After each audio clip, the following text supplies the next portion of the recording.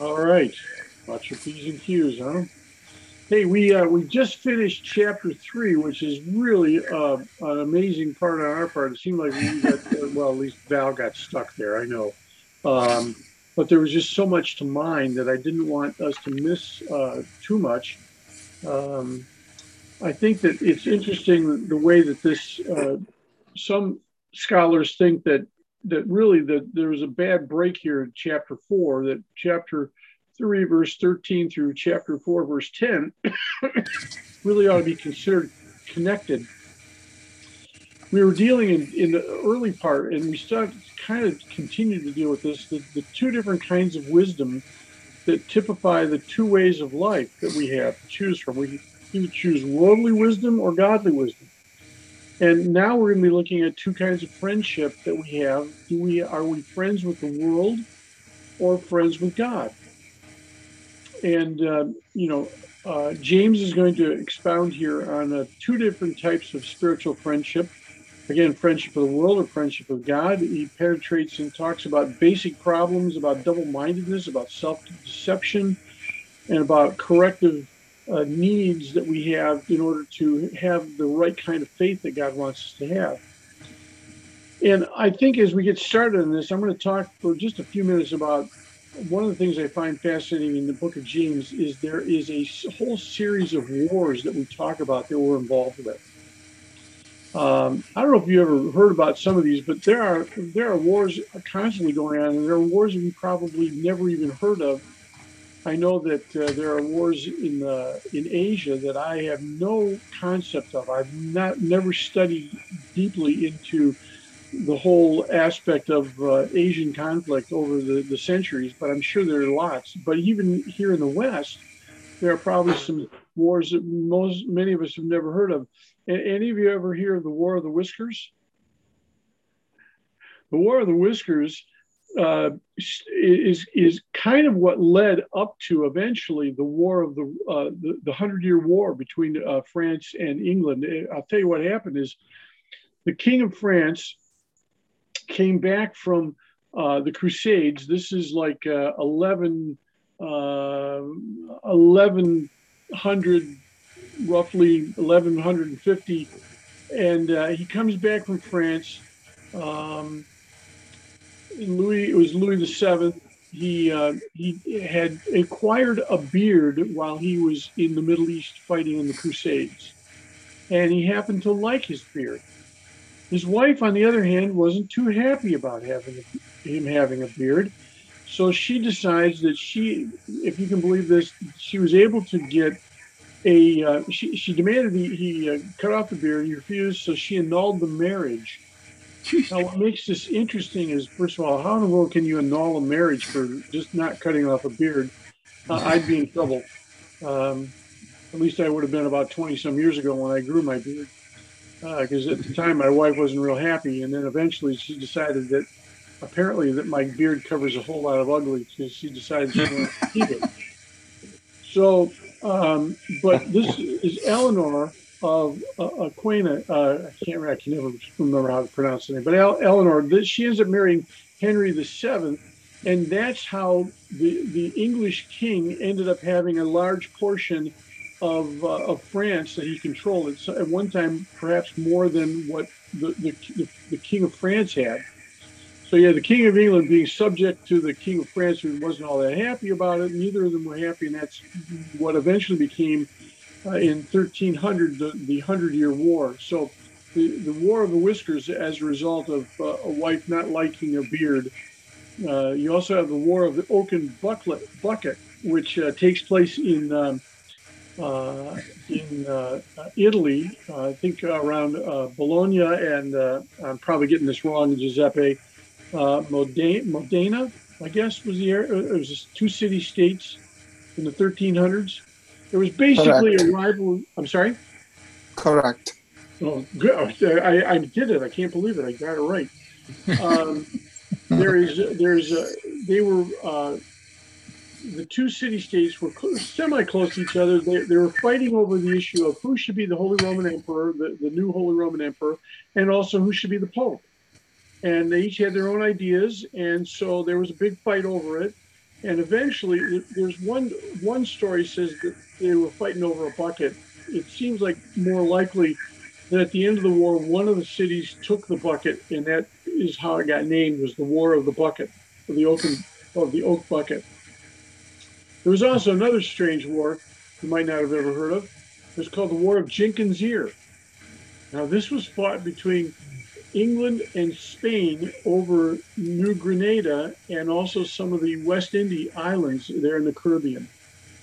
And a privateer, I guess, Jenkins, had at some point in time been boarded by what was considered the Spanish Coast Guard of that area. They were close to one of the islands.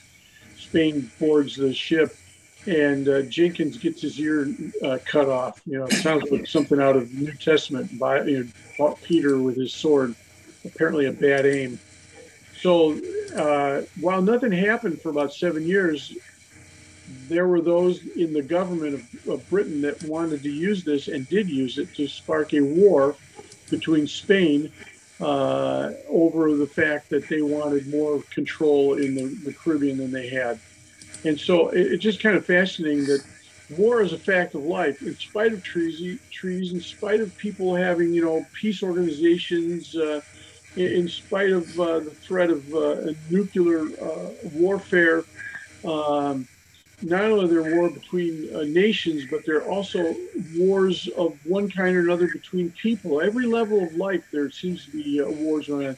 There's even been uh, at times gas wars. Remember, you've seen it where one gas station or two corners, two gas stations. One decides they're going to, lower the price by a nickel, and suddenly the next guy they have to lower it as well. Maybe they go down 6 cents or something like it. And they're constantly trying to beat each other because they want to get the customers in. I'm not sure you make any money doing that, but they think they do. Maybe they're hoping they'll buy a lot of extra things at the convenience part of the store. I don't know.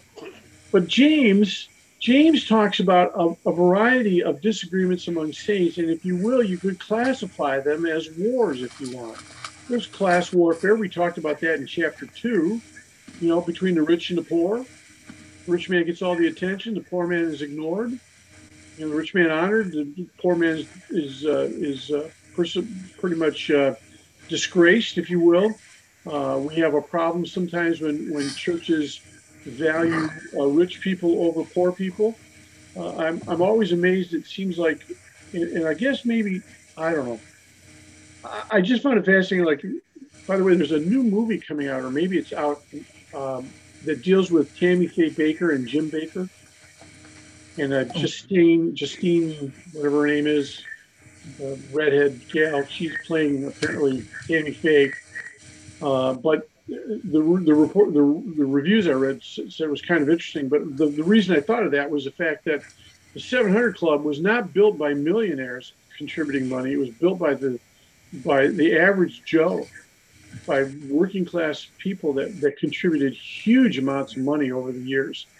The 700 Club, for all the right reasons, and some of it was used apparently correctly, and some of it perhaps wasn't used as well as it should have been.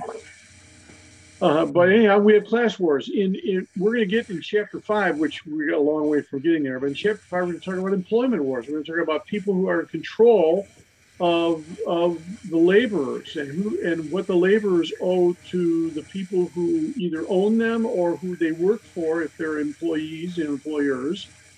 That goes into who has control, who has power. Are the laborers getting the wages they deserve? Are they getting fair wages? Are they being cheated? Are they cheating their employers by not working as well as they should? So we have employment wars coming up. We have church fights. We've already talked about this in chapter 1, and again in chapter 3. At the end, we had church warfare. We call it church fights. We usually don't call it a war, but isn't that kind of what happens? Is we go to war with each other over whatever issue? Do we keep this pastor or not? Do we keep the board? Is the board being honest? Is the board telling the truth? Is the pastor telling the truth? What if we don't like a decision they make? Do we fight? Do we not? How do we balance that out? What's the appropriate way of doing it? Church fights happen. And then in this passage, as we get into the rest of chapter 4, we're going to be dealing with personal wars. This is about saints that speak evil of each other, judging one another. We're told to speak the truth in love in Ephesians 4. And yet, so often we speak evil in the spirit of, oh, I don't know, rivalry or maybe criticism. It's hard sometimes when we think someone's done something that we disagree with, not to criticize them. It's hard when that happens. But we're told that love covers a multitude of sins, and sometimes maybe that needs to happen. So James is not forbidding us to use discretion or even evaluate people. We're told that we have to do that. I was thinking of a passage in uh, Philippians. If you want, you can turn there. It's just a couple of verses. I'll read them. This is in Philippians chapter 1 and verse 9 and 10. And it says in Philippians chapter 1, verse 9, says, "And this is my prayer, that your love may abound more and more in knowledge and depth of insight." Okay, notice that we'll have knowledge and insight so that you may be able to discern what is best and may be pure and blameless until the day of Christ, filled with fruit of righteousness that comes through Jesus Christ to the glory and praise of God. Here's the issue. We are called to be discerning. Now, here's the problem often when it comes to being discerning. We tend to take God's place in passing judgment. We need to be careful about doing that. Remember what Matthew chapter 7, this is in the midst of the Sermon on the Mount. We talk about, you see somebody that's got a log, the picture is a log in their eye, and you've got like a splinter or maybe a piece of sawdust in yours. And it says to first examine your own lives and get the sawdust out of your eyes so you can accurately help the person that has a log in their eyes. I'm noticing as I'm getting older that sometimes my depth perception isn't quite as good as it should have been. Can you imagine if I try to take out a splinter out of somebody's eye and I can't tell how deep I'm going, how close I'm getting into the eye to pull it out? That could be a problem. And that I problem think with my that eye. I think the log is actually in our eyes, and the speck is in the brother's eye. Well, that could be too. Yeah. Well, that's In that's which what case, that's what Christ is saying. He says that yeah. why do you look at the speck of sawdust in your brother's eye when you got a log in your own? Well, that's a problem, isn't it? Yeah. That because the problem is even worse on my part. And so often, what I have found often is that sometimes when people, especially when pastors, have one issue that they stand on, and that's the issue they're constantly going back to, and you can probably point to some of my issues in that regard.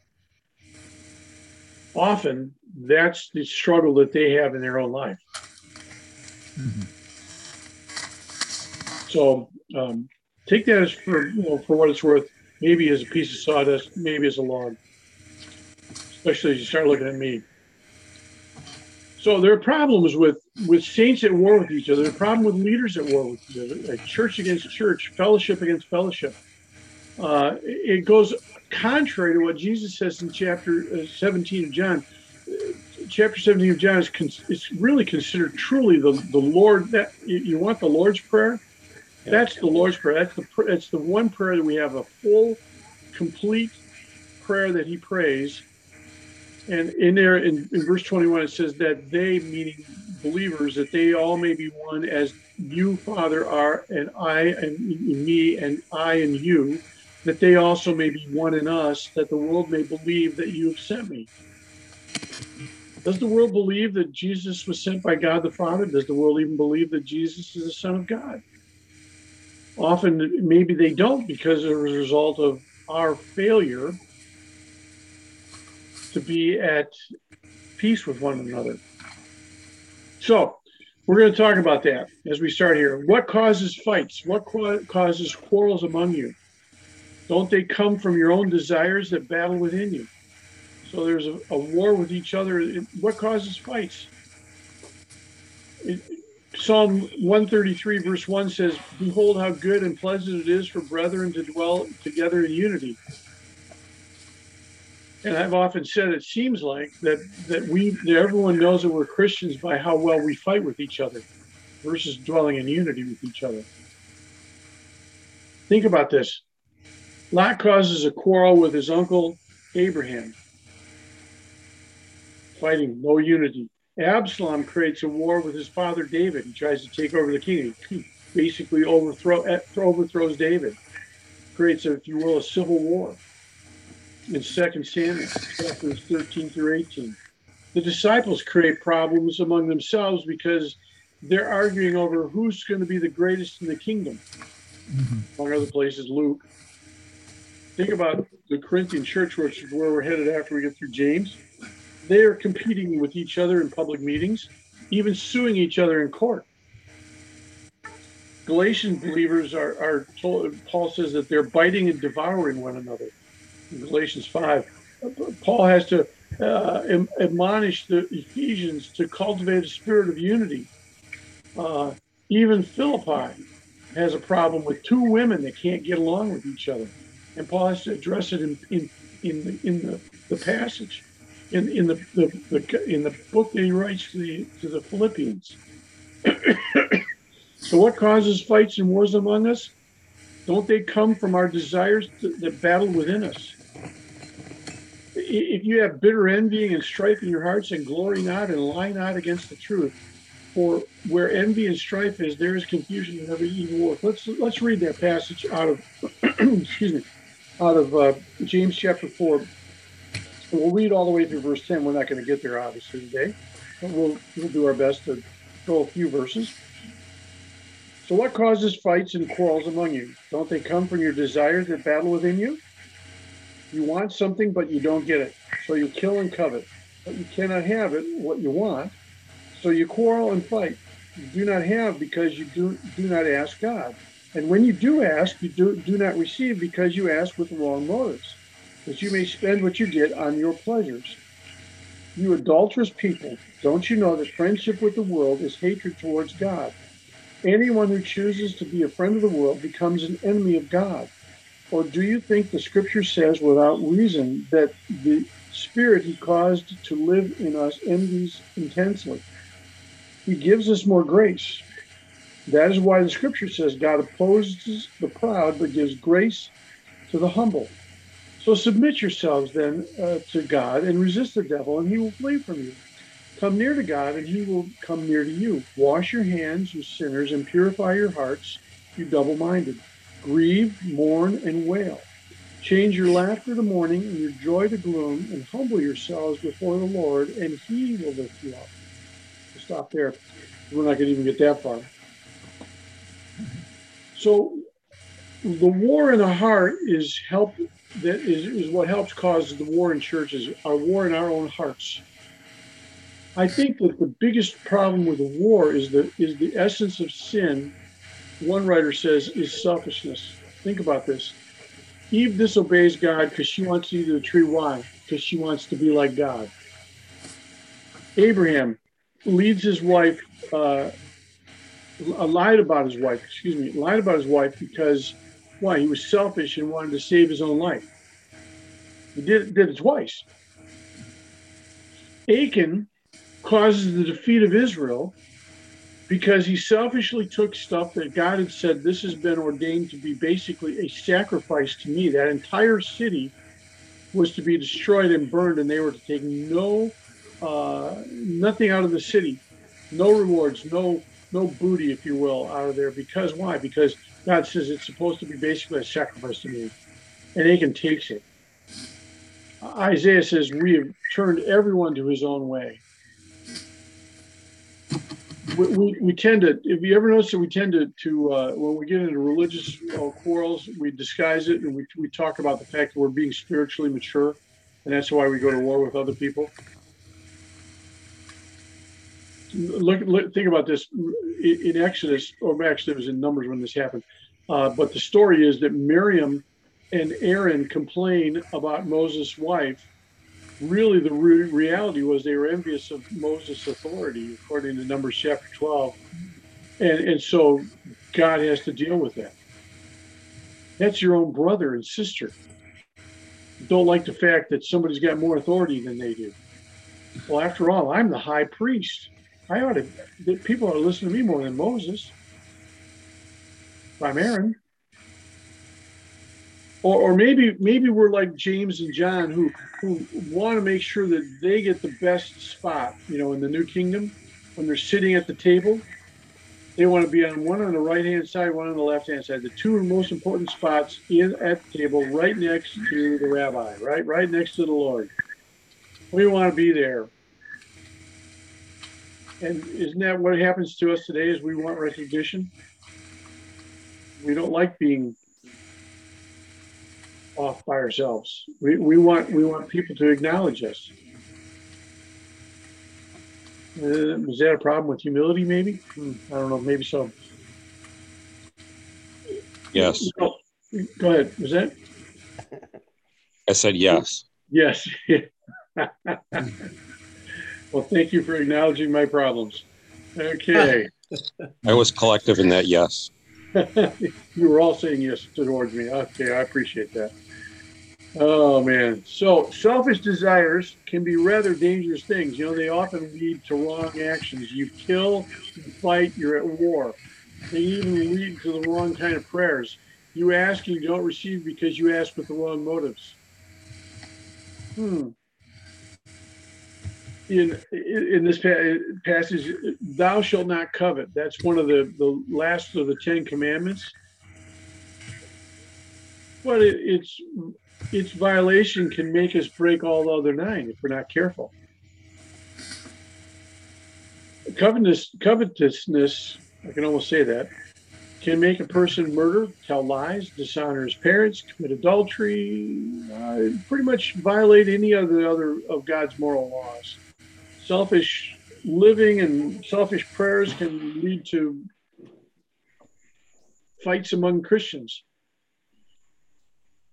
If there's a fight inside you, if you're struggling with something, it's ultimately going to come out with a fight outside of you. You ever notice that?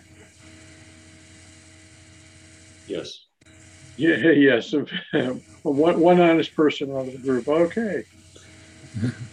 If you ever noticed that sometimes you pray in such a way that you're trying to hide your true desires. You're praying, you couch it in just the right terms, just so that but I prayed about it. One of the biggest excuses that Christians use, I prayed about it. Instead of seeking God's will, what happens is we tell him what he's supposed to do. I always tell you it's like this. If he would just listen to me, he'd find out that I was pretty smart. Ultimately, what am I doing? I'm trying to tell God how to do his job. How do you think that's going to work out? Probably not so well. And we get angry with God because he doesn't listen to us. But I prayed about it, God. How come you're not doing what I want? The Bible says if I ask, you're going to give me. Well, when Jesus talks about it, he implies what James has actually said. Comes out and says, you got to do it for the right reasons. You got to have the right motive. And so often we don't have the right motive. There have been church splits all about the fact that basically the problem is they're frustrated with God and they take it out on the other members. Many a church or a family problem could be solved if a person would only look at their own hearts and see that the battle that's raging within it and try to conquer that battle before they try to conquer the issue with their family or the church.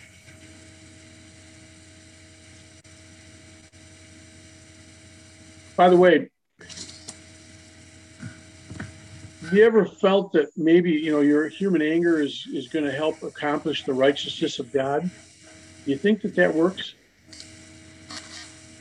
Does human anger accomplish righteousness of God? I think not. I think not. I think you're right, Rick. And I'm good at being really. I think we all have that tendency at times. What's it say here? In James chapter 1, verse 20, for a man's anger does not bring about righteous life that God desires. So often I get angry for all the wrong reasons, and I think that I'm going to be right. I'm going to accomplish God's righteousness by my anger. And God says, that doesn't happen that way. If we have the right kind of faith and it's active, it's going to bring discipleship. It's going to help their speed, disciples that we work with. If we allow sin of envy to have its way, it's going to cause fighting. It's going to, it's even though we mask it with all kinds of superficial talk. Do you ever notice that some of the people that are the angriest people have the best spiritual words that they use to cloak their anger? So James is going to use this whole aspect. He's talking about warfare here, about fights, if you will, and about the destructive relationships that create where violent attitudes are broken out and are unchecked. And one writer puts it this way: it's kind of interesting. Just as a lack of mercy was evidence of his addressee's sin of favoritism, now their active hostility towards the other is used as evidence of their conflict with God. Interesting. Before we're showing favoritism to the rich versus the poor. Now we're showing active hostility toward someone else, and it's really the result of that is the fact that we're in conflict with God. Wow. James goes on to identify the source of conflict. One of the translations uses the word cravings. It implies physical feelings associated with bodily appetites, if you will. It's the sense of the inherent evil of desire, but rather it's not just the sense of the inherent evil of desire, but rather the conflict of desires that cannot be satisfied simultaneously without one canceling out the other. The issue here, the craving, is what craving is more important, what one takes, precedence. It's like the old story of the Indian who was asked. It describes. He says, "Describe your." He describes his war of the old nature and the new nature. He describes it as two dogs that are fighting each other. And the question is, well, which dog wins? He says, the one that I feed. Wow. So does that mean that I have to be careful about what my desires are? Yeah. Conflict can be both internally as well as external. And God says that the beginnings of this conflict starts not from outside, but within you. And it's both I think within you is plural in its pronoun sense, and it's referring to all of us.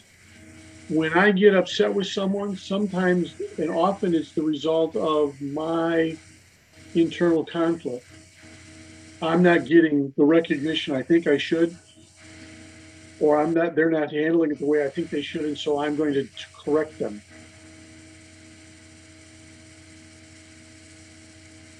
The demonic, never said it was never said to be the cause of strife and evil thinking, but rather James uncovers the demonic character of human willfulness when it's not willfully submitted to the Word of God. The problem is too often I allow my willfulness to be controlled by demonic influences. Now, how do you deal with that? How do you deal with it when you have an internal conflict? How do you get rid of it? Let's see, we got to go far today. Get rid of it by honestly confessing the sin that you have and dealing with the situation correctly. It means that I need to confront myself of when I do things that are wrong. I need to deal with it myself. God tells us we need to take account of ourselves, to judge ourselves, because if we don't, God's going to take care of it for us. I don't know about you, but it's one thing I just as soon bypass. I'd just soon deal with it myself if I could, if I can remember to. Now, do I have to deal with this just once and it's done? No. Can I, whatever struggle I'm dealing with, I can kill it once and it's done? Is that how it works? Depends on the item. Okay. some things can be dealt with once and you get over it. But sometimes it's a daily thing, isn't it? We struggle with an addiction, whatever the addiction might be, and we win sometimes and we lose sometimes. But what do we do? What should we do when we stumble, when we fall back into sin? What do we do? Just say, oh Ask well, for, no, Pray, ask pray for God's strength. forgiveness. yeah. Ask for forgiveness. I think George is starting to say. Yep. Yeah, and then ask for God's strength, because can I do it on my own? I'll just let you know, I've tried, and I might get by for an hour or two, maybe even a day, if I'm really, really lucky. But I'm going to tell you something. I can't do it in my own strength. I inevitably always fail when I do it myself. How do we do it? How do we win? How do we overcome? Through the power of the cross, through the power of Christ, through the power of the Holy Spirit indwelling in us. When we do that, we're going to find that we're going to have more victories in our battles. My problem is hey, God, I got this. Don't worry about it. I'll take care of this one. Well, they say iron sharpens iron. Yeah. In the council of many, there's much wisdom. So the question is, how we take quote unquote correction or rebuke or something like that. Yeah. What If we happened? are open. You just talked about two passages out of Proverbs. There's another one that I was thinking of after you mentioned this to Giuseppe. What's it about the wounds of a faithful friend? Yep. Yeah. I don't know the rest. Sorry. Oh, Better than enemies. What was that? It's better than the enemy. Yeah, better than yeah. Right. Yeah, we have a hard time dealing with, with a lot of it is this: do we come at it with the right attitudes? Galatians, I think chapter 5 talks about that. That if we're going to go correct to somebody, we need to make sure that we do it with the right attitude and that we ourselves are doing it for the right motives. And we go about it the same way. We do it in humility. Versus, hey, look at me, I got it right, you moron. I can't understand why you didn't get it right. So as we do this, as we go through this, we got through one verse, maybe a more, a little bit of two, maybe. We'll come back. We'll finish it up next week, God willing. But I think that's a challenge that again, you know why I hate James? Because it points out all of my failures. And it points out all the things that I need to be working on. And it also points out the only way I'm going to do this is through the power of the Spirit. You wonder sometimes if you could see your life in two avenues, what would be different? Let's say you are at this particular place in your life now. You've got Christ that's helped you attain this, what it's like. If you could have seen what the other side would be like, if you're at the same place with Howard and what that was like, we don't see that. In other words, our assumption is we should assume that everything that's happened or in our lives at this particular point is for the best for us. Yeah. And we don't do that. In other words, you're right, man. Oh, preach it, George. I'll turn your pages. No, I'm just saying. I mean, I'm with you. Because our problem is that we struggle with the fact that we just don't trust God, that He has our best interest in heart. And that's exactly what He's tempted to do for our lives from the time you gave your heart to Him until now. Well, you got that so right. Are you? Because He's looking for faith. I think that if you got to the point where your faith was complete, you'd be Enoch. You'd be gone. You'd be Elijah. I'm just saying. That's I wouldn't mind taking that chariot. That chariot ride looks like it'd be fun. But that's basically what it said. It says Enoch's faith. It wasn't anything he did. It wasn't anything about it. His faith is what allowed him to get beyond that. You are, boy. That's good, man. That is good. Noah reacts basically not out of, it says God was warned Noah, but basically it wasn't fear of God. It was God warned him of what was to come. Yeah. He accepted it. Well, if we just listened to God, we'd be in a little better space, huh? And I think that sometimes, too, that's where the issue comes, is that he wants us to deal with it personally, and he will deal with us personally. If not, he will find somebody that eventually will come and tell us. Like Nathan came to David, Yeah. and we're not so excited about that coming. Hey, you know what, Val, or George, you need help. Hey, well, Now, who do you think you are talking to me? Don't you know who I am? but my point is that No, there was, yeah.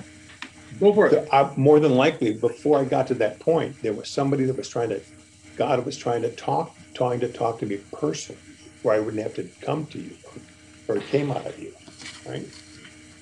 Yeah. I think we again. It all comes back to often. I've described it so many times that I miss the still small voice of God. I miss the gentle nudge. I miss the shove. And it isn't until I get to 2x4 that I go, oh, I'm not supposed to do that. That's what he said.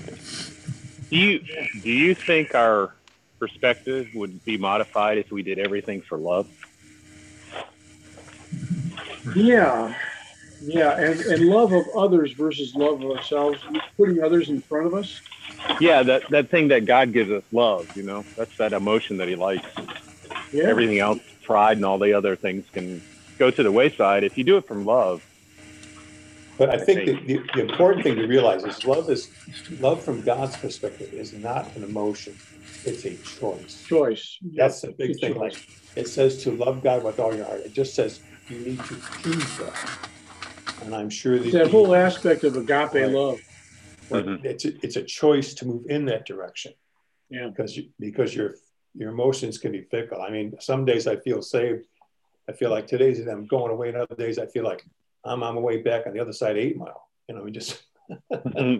Well, we were talking about the conflicts in church and war and stuff like that. And I think if you just throw love into that equation, what happens? It becomes no conflict. Right? Yeah, the issue is that often maybe only one side even does that. And our problem is if we all entered into this, whatever this discussion is, knowing that we love God and we're supposed to love each other and be in unity, we might find that even in the midst of discord, that we can come to an agreement. Yeah, I heard some horrible statistics this last Sunday. It says the generation that was called the greatest generation, 65% of them had faith. In my generation, it was 35%. And the group right after me, it's 16%. And the group after them is now 4%. And what was interesting, they said the people running the country now are the group of the 35%. What will it be like if in the time to come if that 4% can't find Christ and they're running the country? Sure. Yeah. Well, I'm thinking even the passage out of Scripture that says, "Even now, Lord Jesus, come quickly." Amen. That would be a great boon. I'd sure like to see it happen with. Take care, Keith. I sure like to see us. I got some people I'd love to see come to the Lord before that, but boy, we need to be concerned about that ourselves, huh? Well, we've come to the end of our discussion.